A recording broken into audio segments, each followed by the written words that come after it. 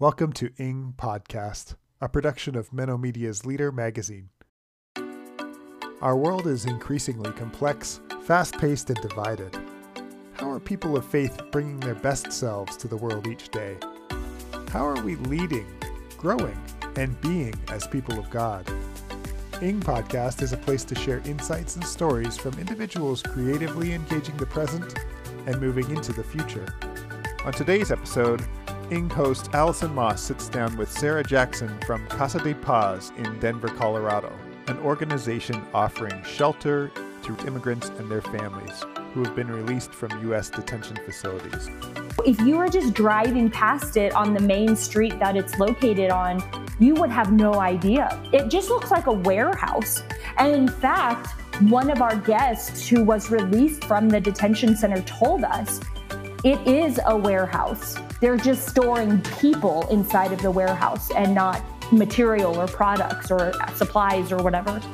Sarah will be sharing more about this unique ministry in Denver, Colorado, and what it means to be a person of faith working with refugees.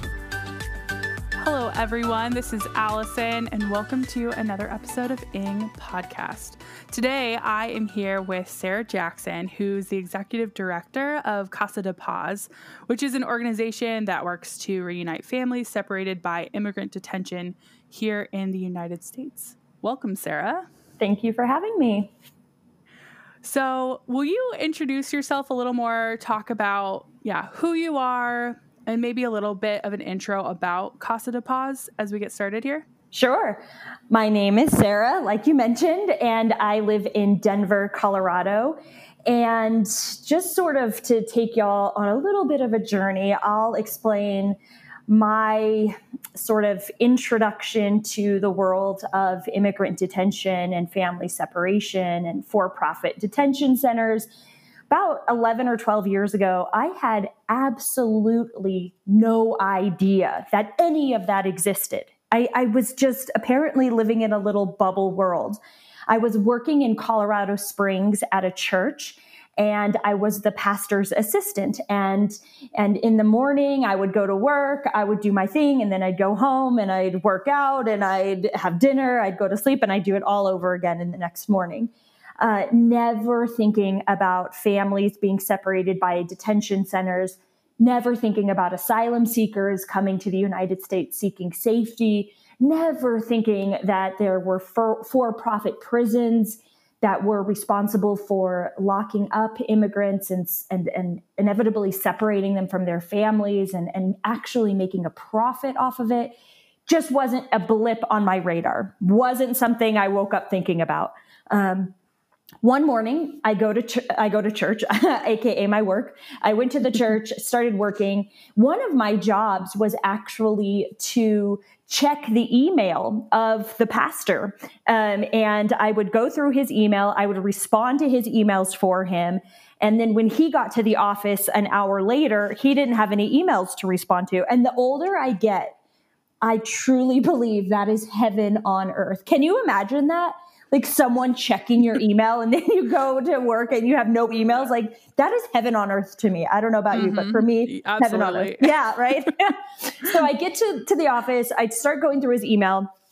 There's this invitation from Catholic Charities in Colorado Springs. They were putting together a group of pastors to go down to the Arizona-Mexico border. And it was a trip that was meant to explore immigration, and particularly as people of faith, what is our response when immigrants come to the country that we live in? And I read through the email, didn't pique my interest, but I checked our pastor's calendar to make sure that, maybe he would be available to go. Well, turns out he was busy that week, and I was responding and I was letting Catholic Charities know, thank you, but no thank you. We're going to pass on this. I was just about to hit send on the email when at the very bottom of that invitation, I noticed these words that did pique my interest. And those words were all expenses paid trip to Mexico. And I thought to myself, he can't go because he's busy, but what if I go instead? Because I love to travel and I had never been to that part of Mexico. So I thought, maybe I'll go instead of our pastor, under the guise of learning about immigration from a faith-based perspective. But really, it's just going to be a free trip to Mexico. So I asked Catholic Charities if I could go instead of him, and they said, sure, come on. So I went down there, and for the first time in my life, obviously I learned a lot on that trip, but the most impactful part of that trip was meeting people who were really impacted by our immigration policies, by the border wall, by Border Patrol officers along the border. I mean, the whole thing. And every time I met someone, right, whether I met a father who had just been deported and separated from his 3 children and wife who lived in Washington State, or whether I had just met an asylum seeker, a pregnant woman from Central America who was fleeing violence and coming to the United States for a better life. Every time I met someone, I imagined that could have been my family. That could have been my father. That could have been my mother, my brother, my sister. And is this how I would want them to be treated? And the resounding answer every time was no, absolutely not. I would never want my family to experience what folks along the border were experiencing. And so I came back from that trip completely destroyed and feeling like my world had just been turned upside down, but knowing deep down in my gut, I had to do something. I wanted to do something, particularly in regards to families that were suffering because they were being separated. So I moved from Colorado Springs up to the Denver area because there is an immigrant detention center here that has the capacity to hold about 1,500 immigrants at any given time. And I rented a 1-bedroom apartment right across the street from that detention center. And I called it Casa de Paz, which means House of Peace. And 8 years ago, when I opened up the home, I imagined it being a place kind of like the Ronald McDonald Home, where families from out of town that were coming into Denver to visit their loved one who was locked up in that detention center would have a free place to stay. So I lived there. It was a small 1-bedroom apartment, but 8 years ago, the concept was, okay, a family from Texas comes into Denver to visit their mother who's detained. They can stay with me. I'll sleep on the couch. They can have the bedroom. They'll stay for a few days. And then when they go back to Texas, we wave goodbye and I clean the house and I get ready for another family. And that was great. It happened to be that it was a need and that families actually used the home.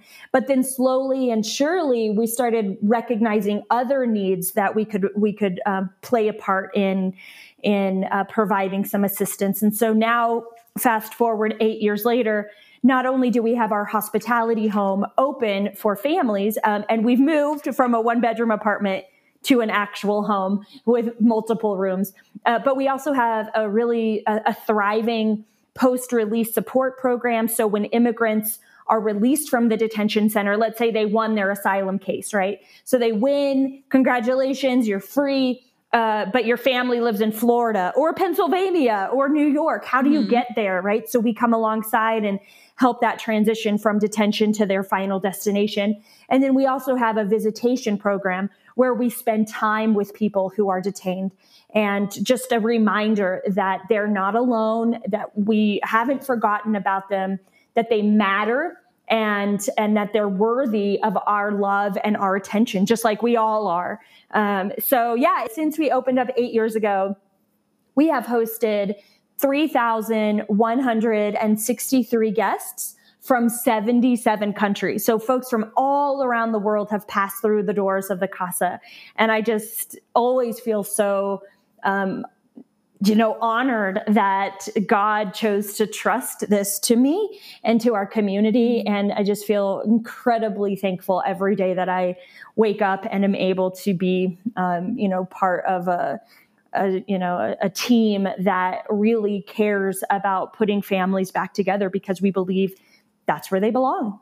That is such an inspiring story. I definitely relate to the, I think God wakes us up to lots of different things. And I I know that I was someone who was very naive to, I probably still am compared to a lot of people, naive to what goes on in our country when it comes to immigration policy and the detention centers and everything that people who, immigrate here struggle with. A couple years ago, I traveled with a few campus ministers in a group of college students to the U.S.-Mexico border at Douglas, Arizona.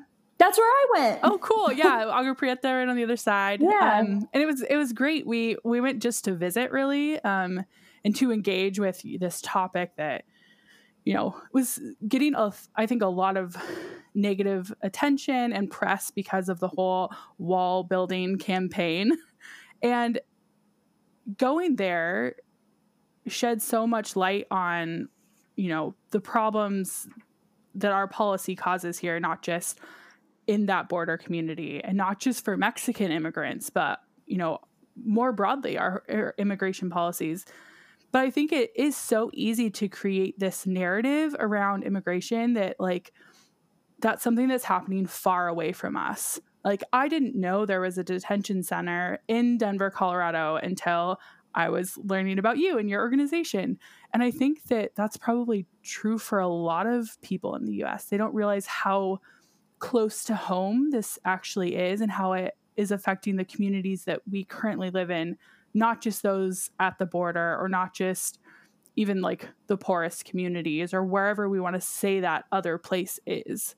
How aware do you think your community is there? How do you engage the broader community in Denver around the detention center, especially as you do this work? Yeah, I think that's a great point because, like you mentioned, it's not something that's really talked about, on just a casual sort of basis, right, with your friends and family. And unless you're presented with that opportunity to learn more about it, it's not going to probably be something that you wake up in the morning and go to Google and start Googling immigrant detention center near me, Yeah. And I actually found out about the immigrant detention center because there is a group here in town called the American Friends Service Committee, and it's a group of Quakers, and they put on a vigil in front. Well, it's a prayer vigil / protest, however you choose to look at it. They do it once a month, and it's an opportunity for us to come together literally in front of the detention center to raise awareness that there is this prison right in our backyard.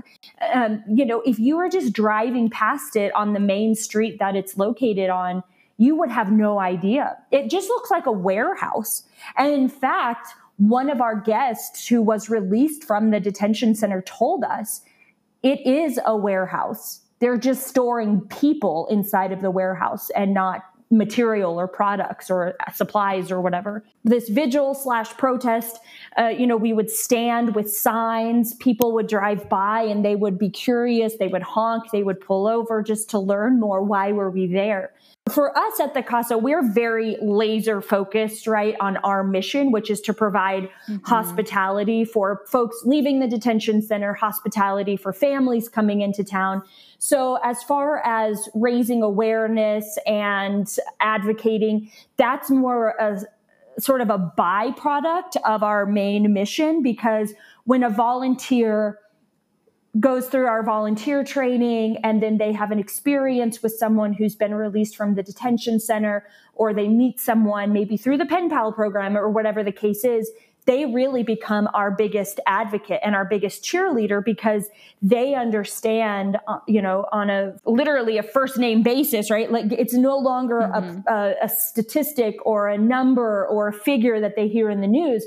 It's an actual person that they've met or that they've corresponded with. Probably about a year ago, one of our volunteers reached out to me via email, and she said, "Hey, I just went through the volunteer training. It was wonderful. Thank you for putting it on. And I feel ready and inspired to go and help. But I have a little bit of fear in my heart, because a lot of the folks that I know are a little bit more conservative in their thinking. And I think I'm going to get a lot of pushback from them if I start volunteering with an organization and the word immigration or detention center or asylum seeker comes up in the conversation." So she said, could I please have an article that sort of gives me the numbers, right? Like X amount of people come to the United States and apply for asylum, and X amount of people are in detention centers and have committed a crime, and X amount of people end up winning their case. Just give me some numbers. And I said, yes, I do have those articles that I could send you, but I'm actually not going to send them to you. And she's like, okay. And I said, here's what I want you to do. I want you to spend a couple of nights around the casa. So I want you to sign up for some shifts where you pick up people who have been released from the detention center. Or I want you to bring over a meal and enjoy it with us around our big table with folks who've just been released from the detention center. Or I want you to come over and just spend time with a family who drove in from out of town to visit their father who's detained. I want you to have a couple experiences. And then I want you to use those experiences to guide the conversation and see what happens. And she said, okay, I'll give it a go. Right. So then I went on her Facebook page because I love drama. And I'm like, oh my gosh, she's going to post these experiences, and all of these friends that she's worried about, they're just going to jump on her and attack her. And there's just going to be sparks flying and the whole thing. And I'm just ready for it all. Right. I've got my popcorn. Yeah. I'm like, okay, here we go. In the comments. Got exactly. It. Yeah. I'm like, notifications on. And so, yeah, she has a few experiences. One evening she came over to the casa. She spent time with a family who was coming in from out of town to actually pick up their father who was being released from the detention center. And then the next experience she had was with a gentleman who had himself just been released from detention and was trying to figure out how to get home to his family in Texas. So she wrote her experience and posted it on her social media. And every single comment from her friends and her family, which, remember, she was very worried about having this, negative reaction. Every single comment was, wow, thank you for doing what you did. Thank you for being there with that person when he was released. Thank you for just sitting in the same room with that family to let them know that God loves them, that they're beloved in God's eyes, right? That they were created in God's image. Thank you for doing that. And I just, can't help but think to myself, the difference between somebody having that personal experience and sharing that with their community versus posting another article, or, I don't want to say this because I do want people to share the podcast, but if you were just to share a podcast, but there is something to say about having a deeper connection, right, to the quote unquote issue, which really isn't an issue. It's about a person at the end of the day. But that's really how we see our role in the advocacy, raising awareness realm, is to give people that opportunity to have an experience and then to use those experiences to guide their daily conversations with their friends and family and community. Absolutely. And I think that was so important in my travels down there with students too. I remember, we said we were going to go down there. We advertised it in our different worshiping communities, and we applied for campus funding and everything. There's this such a separation between what's actually happening and what is being told, that I had so many people in my congregation oh, be careful when you're down there. It was a scary thing for them that I was going down there. And even we weren't allowed to cross the border because the university put restrictions on our group for safety reasons. And us going down there, we realized there was nothing. Traveling anywhere, there are risks, of course, but nothing in particular about going to this place and being with these people was putting us in harm's way or whatever they were worried about. But I know that you're focused more on the meeting the needs, but I do think there is this important piece of sharing this counter narrative, not only for, people to be able to support programs like yours and support the people who are in these detention centers. But I think also the narrative that we are presenting as American people toward people who immigrate here, right? Like the message we're sharing with these detention centers and ICE officers is this message of hate. And I think the beautiful thing that you all offer is the counter narrative of welcome, of love. And that's just so beautiful. We're going to take a quick break now to thank our sponsors and invite you to consider sponsoring Ing Podcast. You can also play a big part in helping us spread the word about this podcast by giving our new Facebook page a like and sharing your favorite Ing Podcast episodes with friends, encouraging them to subscribe and join this movement of leading, growing, and being as people of faith. Thank you for your continued support of this podcast.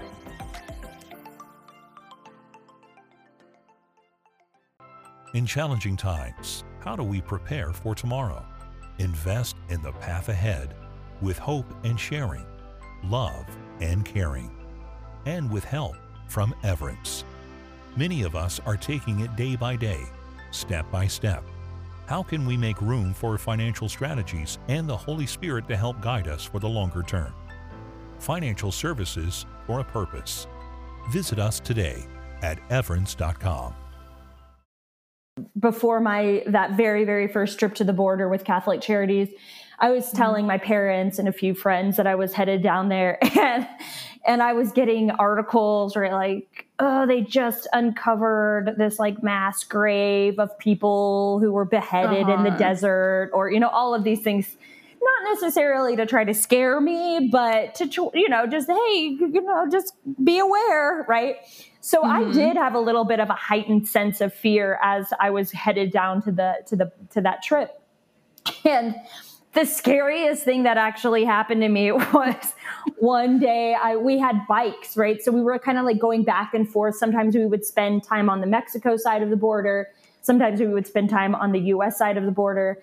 And there was this one day, my friend Amanda and we were crossing the border on our bikes.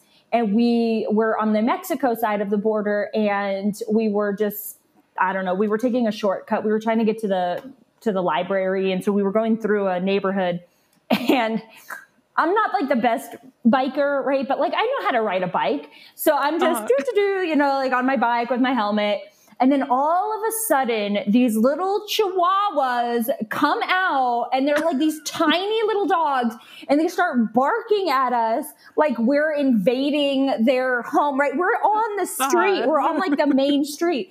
They come and they're like literally biting at my ankles. And so I'm like, oh my gosh, like what do I do? These dogs are going to like eat me alive. Like, how do I get out of this? So I like swerve my bike to like get away from them. And then there was a car right next to me. I almost hit the car because this silly little dog that's like 10 pounds, like I'm afraid of, and I look back on that and I laugh because what I experienced the most on that trip was actually hospitality. And I just wrote a book. It's called The House That Love Built. And yesterday I was reading a section of it to my friend, and I was recollecting this experience that I had at a pastor's house on the border. And they invited us into their home for dinner.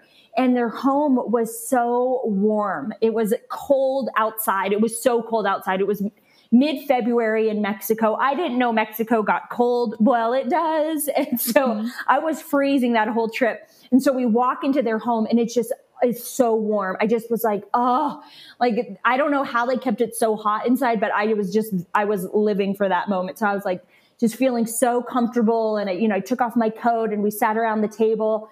And then one of the women was making homemade flour tortillas and serving them to us. And I stopped counting at 14 tortillas because I was like, I cannot live with myself knowing that I'm eating more than 14 tortillas at a time. Just going to stop counting. So, I mean, I was just like eating and enjoying the conversation, and we were all together around the table. We were complete strangers to them, But for one of the, first times in my life, I felt like I was part of their family. And as I was reflecting on that, I thought to myself, well, that is exactly what hospitality is, right? Hospitality isn't necessarily, or isn't just inviting friends and family over for dinner. It's inviting the stranger into your home. It's inviting people who you don't know at all into your home and inviting them to be part of your dinner or of your evening or whatever the case is. And that's what I love so much about the Casa, is that we have this really unique opportunity. I mean, obviously now in COVID times, it looks a little bit different, but we do have this opportunity to bring lots of different people under one roof, people from all different countries, all different cultures, speaking all different kinds of languages, eating all different kinds of foods.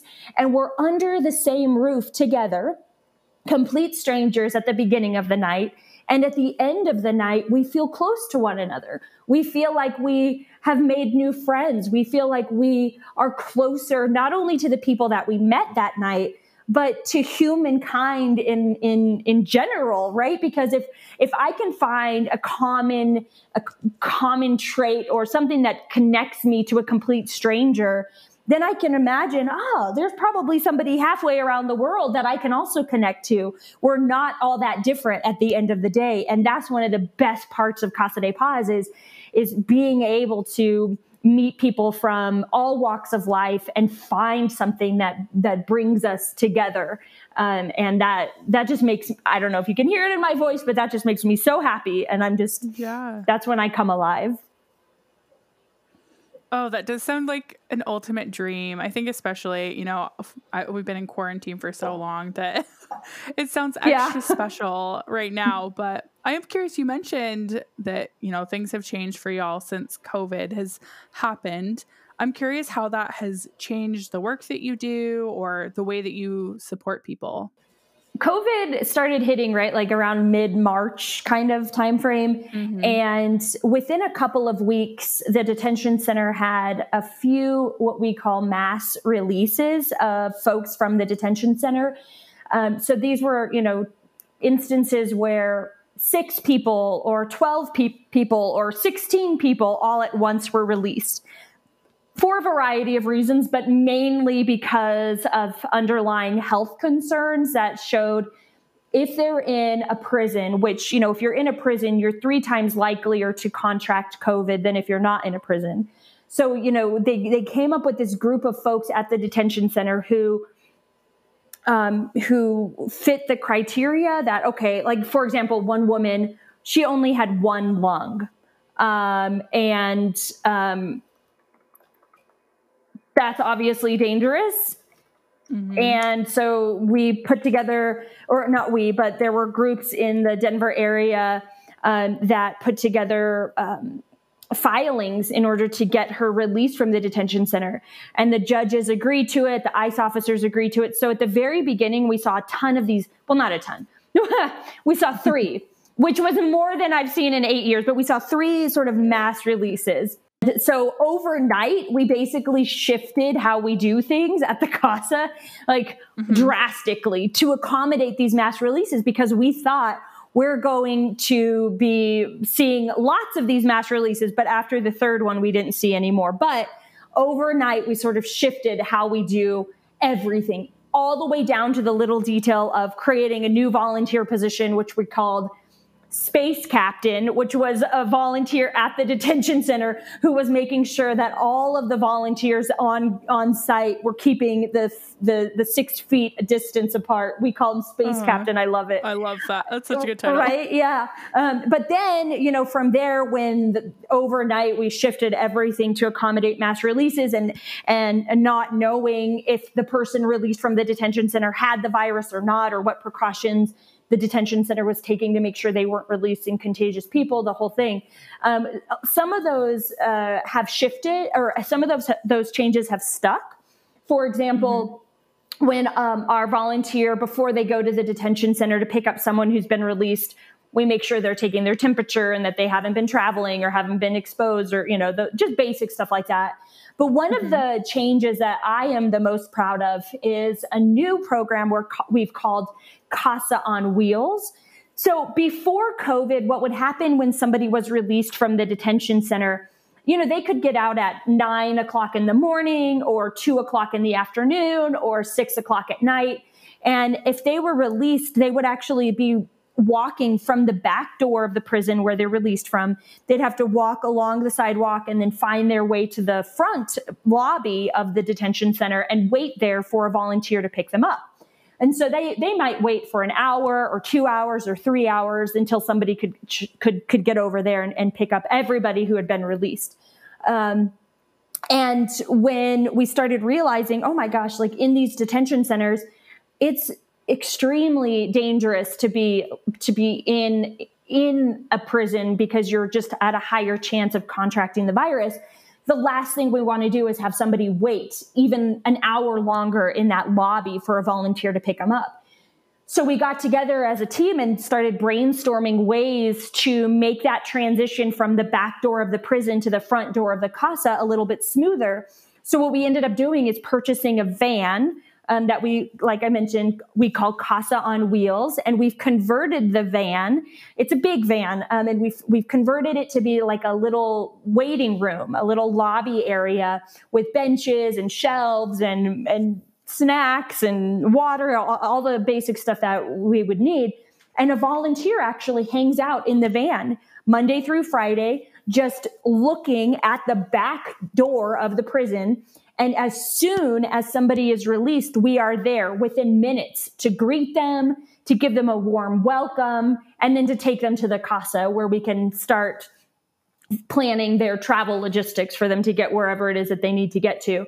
But that's one of the things that COVID has actually made us sort of up our hospitality game. So we've got our van there, which is parked right outside of the detention center. And then another thing that we've obviously realized is that pre-COVID, it was absolutely normal to have 10, 15, 20 people in a small home at the same time. And that's just not safe any longer. And so we are developing a new program. We're calling it Las Casitas, which means the little homes. And instead of having 5 guests sleeping in one bedroom all together in close quarters, we are creating this opportunity for community members to open up their individual homes for one guest for 1 or 2 nights as they're making that transition from detention to their final destination. And organically, in the past 8 years, we've already had over 20 volunteers who've just done that and opened up their home if we were ever at overflow or whatever the case is. And as we've been researching and developing this Las Casitas opportunity, we reached out to every single person who had opened up their home. And we said, how was your experience? Would you do it again? And every single person said, yes, we would do this again. It was an amazing experience and made our lives so much richer and fuller for having it. And we would do it again. And then there's a lot of things that have changed around the Casa, but one of the other things is with our visitation program. Before COVID, we were only going into the detention center here in Denver and physically spending time with people through that visitation program, face to face, right? They weren't, all the visits were through a window and a telephone because they're non-contact visits, but we were in the same room at least.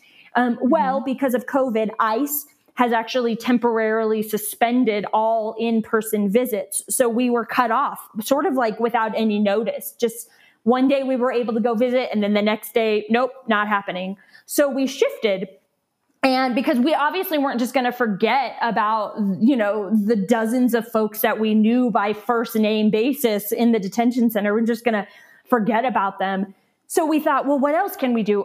We can write letters with them. So now we have a pen pal program, which is amazing because not only can we continue to stay in contact with our friends who are detained, but we've also been able to offer that volunteer opportunity to folks that aren't just in the Denver area. So now we have people literally all around the world who are writing with people who are detained, and not just in this detention center either, because just like any other prison, you can be transferred around detention centers. So you may end up here in Denver, and then you hear a knock on your door and it's the guard telling you to pack up your stuff. You're being transferred to Texas or to Pennsylvania or to Chicago, wherever. So you go there. So we've actually still been able to stay in contact with people who have been transferred to other detention centers. And then when they go to a new detention center, the immigrant goes to a new detention center and they still have their pen pal that's writing with them, somebody else in their pod may say, who are you writing to? And they say, oh, it's my pen pal in Denver or in wherever. And then somebody else will say, well, I want a pen pal. So then we'll get names in other detention centers. So right now we're actually writing with folks in 12 different detention centers across the country. And, there are literally hundreds of these detention centers all throughout the country. And we're only writing to 12 of them, but that's 12 more than 0, So those are some of the ways that we've shifted and been a little bit flexible and fluid in how but it literally, I'm sure as most people know right now, it's a day-to-day thing. What I say today could completely change tomorrow, and we just have to be okay with that.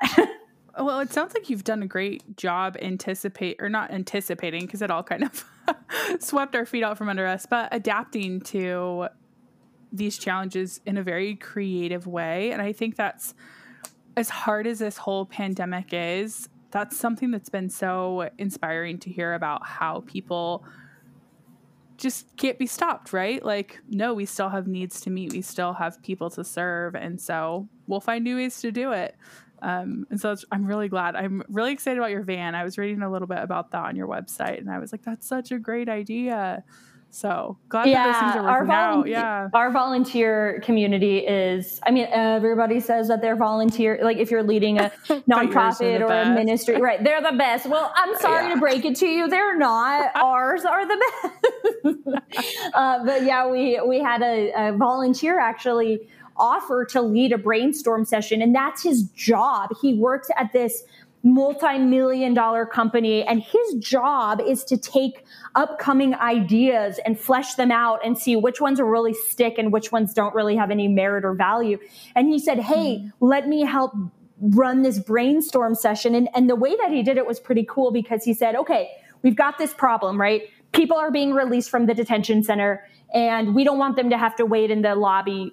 How do we get them to the Casa Safer? Here, we're going to split up. One group, you've got $250 to determine the best way to make this transition smoother. This group, you've got $25,000. How are you going to create it? And at the end of the night, the ideas that we had were fantastic. All the way from, we could set up a taco stand in front of the detention center, and we could serve the tacos not only for people who've been released and have it, be a permanent fixture there, but we could also serve it to the guards and the ICE officers and the judges so that they know, oh, Casa de Paz is still open and they're still welcoming people who've been released, right? So we had a taco stand idea. We had in maybe whatever, I'll just say it because we didn't do it, but there was an idea that was like, well, what if we bribed the guards and we said, for every person that you refer to us, we'll give you $10. Yeah. All of these ideas, that one didn't make the cut, but a lot of good ideas came from it that did make the cut. Yeah. Well, and that's just such an important posture to have. I think that, a lot of church leaders are in that same boat. That's like, I work with a congregation as well as with a campus ministry, and we're having to take that posture because there are needs that need to be met. And the more creative we can be with it, the better we're going to be able to meet those needs into the future. So that's just wonderful to hear.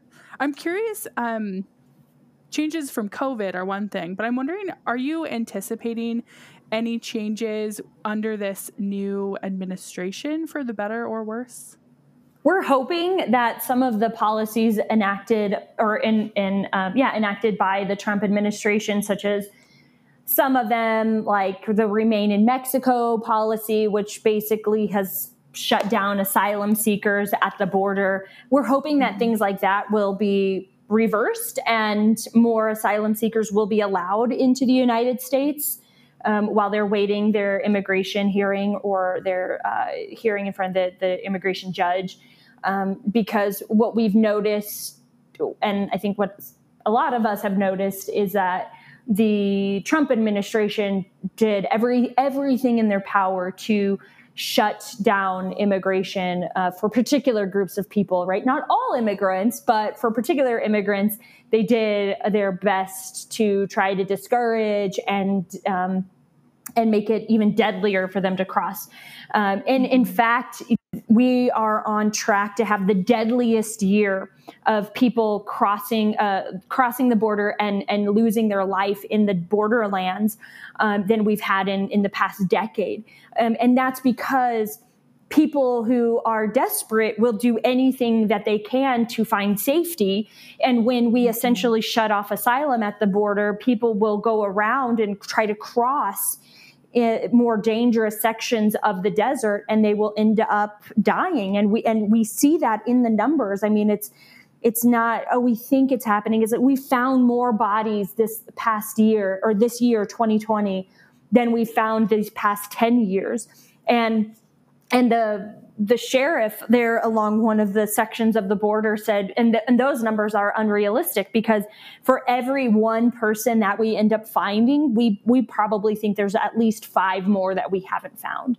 And so I think that I'm hopeful, at least, that some of those like the Remain in Mexico policy, even though we don't really see a lot of refugees at the CASA because we're dealing mainly with asylum seekers, the refugee limit that Trump continually slashed year after year after year for no reason, right? Like there's no reason to cut off the number of refugees coming into the United States, but we're hoping that those will be dismantled and that the ceiling will be raised to higher levels. And then obviously DACA is a pretty no-brainer, that people will be able to reapply for DACA and have that status. But I think COVID, I think the Trump administration, I think the Obama administration, I think whatever administration you're under, I think we have just got to realize that our savior, right, is not that administration. That the people that we have a lot of power in the people, and that we are the ones who can actually make a huge impact. We cannot rest for too long. Of course we need to rest. Of course we need to fill our tanks. Of course we need to take a deep breath. Of course we need to pause, right? But we can't do that for too long, because those changes are not going to, some of the changes may come from top down, but there are many more changes that can come from the bottom up. And that's what we're committed to. Sarah, thank you so much for the work that you do. I just am feeling inspired. I was going to ask you more directly about, what brings you hope, but I feel like that's maybe part of it, is that we hold power and we can make a difference and meet these needs, no matter who holds power in the formal setting. People in these powerful positions can tell us what to do, but then they can go around and could be a complete hypocrite. So at the end of the day, it literally does not matter what they're telling us to do. What matters is that we know what is the right thing to do, what is the good thing to do, and that we actually do it.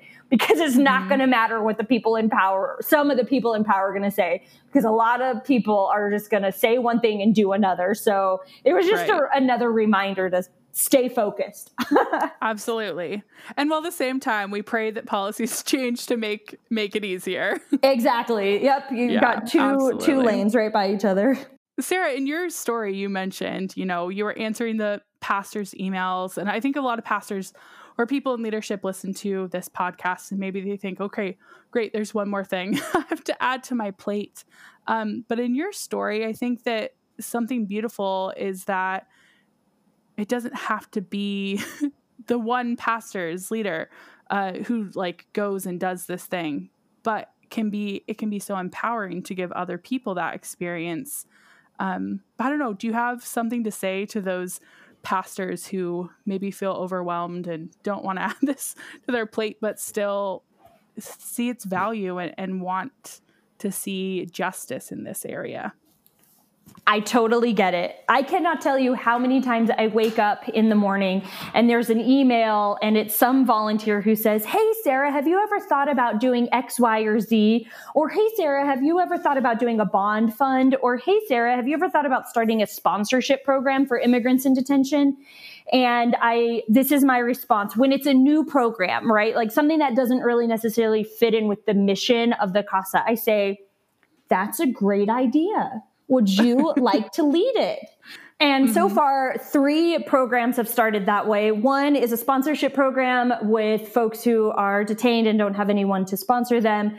We have another volunteer, Francie, who started a bond fund for people who couldn't pay their immigrant bonds. And they've freed, I think, over 75 people from the detention center.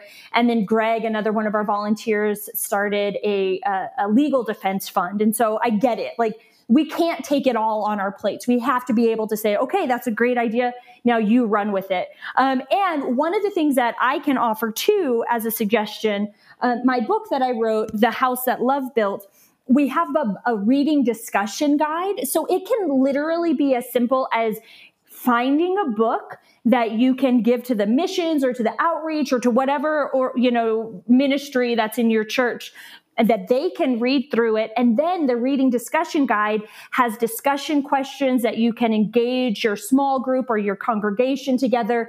And at the very end of the reading discussion guide, there are ideas for you to take your knowledge that you've just learned and put it into action. And some of those are simple, right? Like maybe becoming a pen pal with someone in detention, which once a month you write a letter with somebody. But then there are also things that you can do that maybe take it a little bit further. Maybe, seeing if there's a detention center in your area and maybe having folks who are interested in opening up their homes create a hospitality network. And one thing that I do want to say is that if anyone listening is curious or had their interest piqued and wants to learn more, or what should I do, please feel free to reach out to me. You can contact me. If you go to our website, you can find my contact information.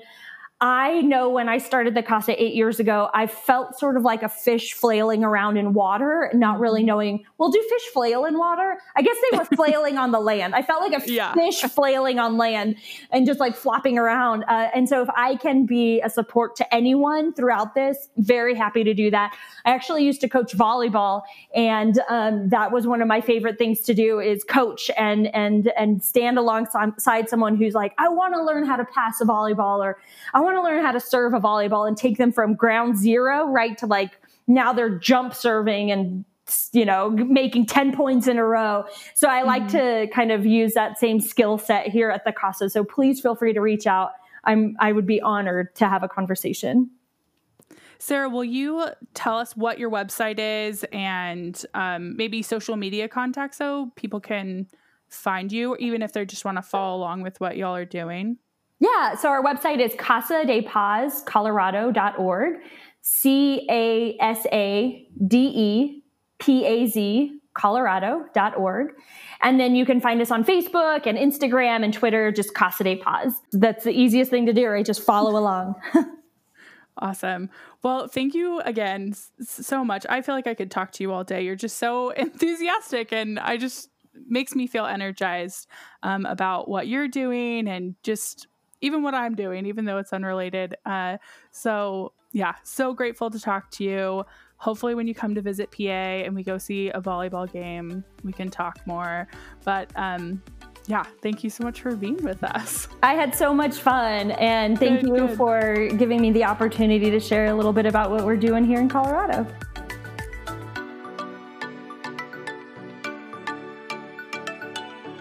As always, we'd like to thank our guests and all who continue to support Ing Podcast.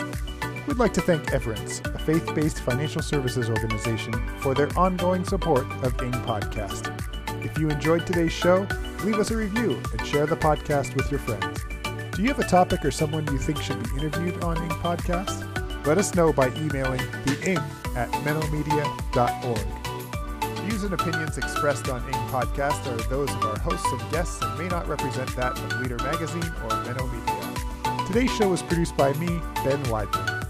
Ing Podcast is a production of Menno Media, a nonprofit publisher that creates thoughtful Anabaptist resources to enrich faith in a complex world. To find out more, visit us online at menomedia.org.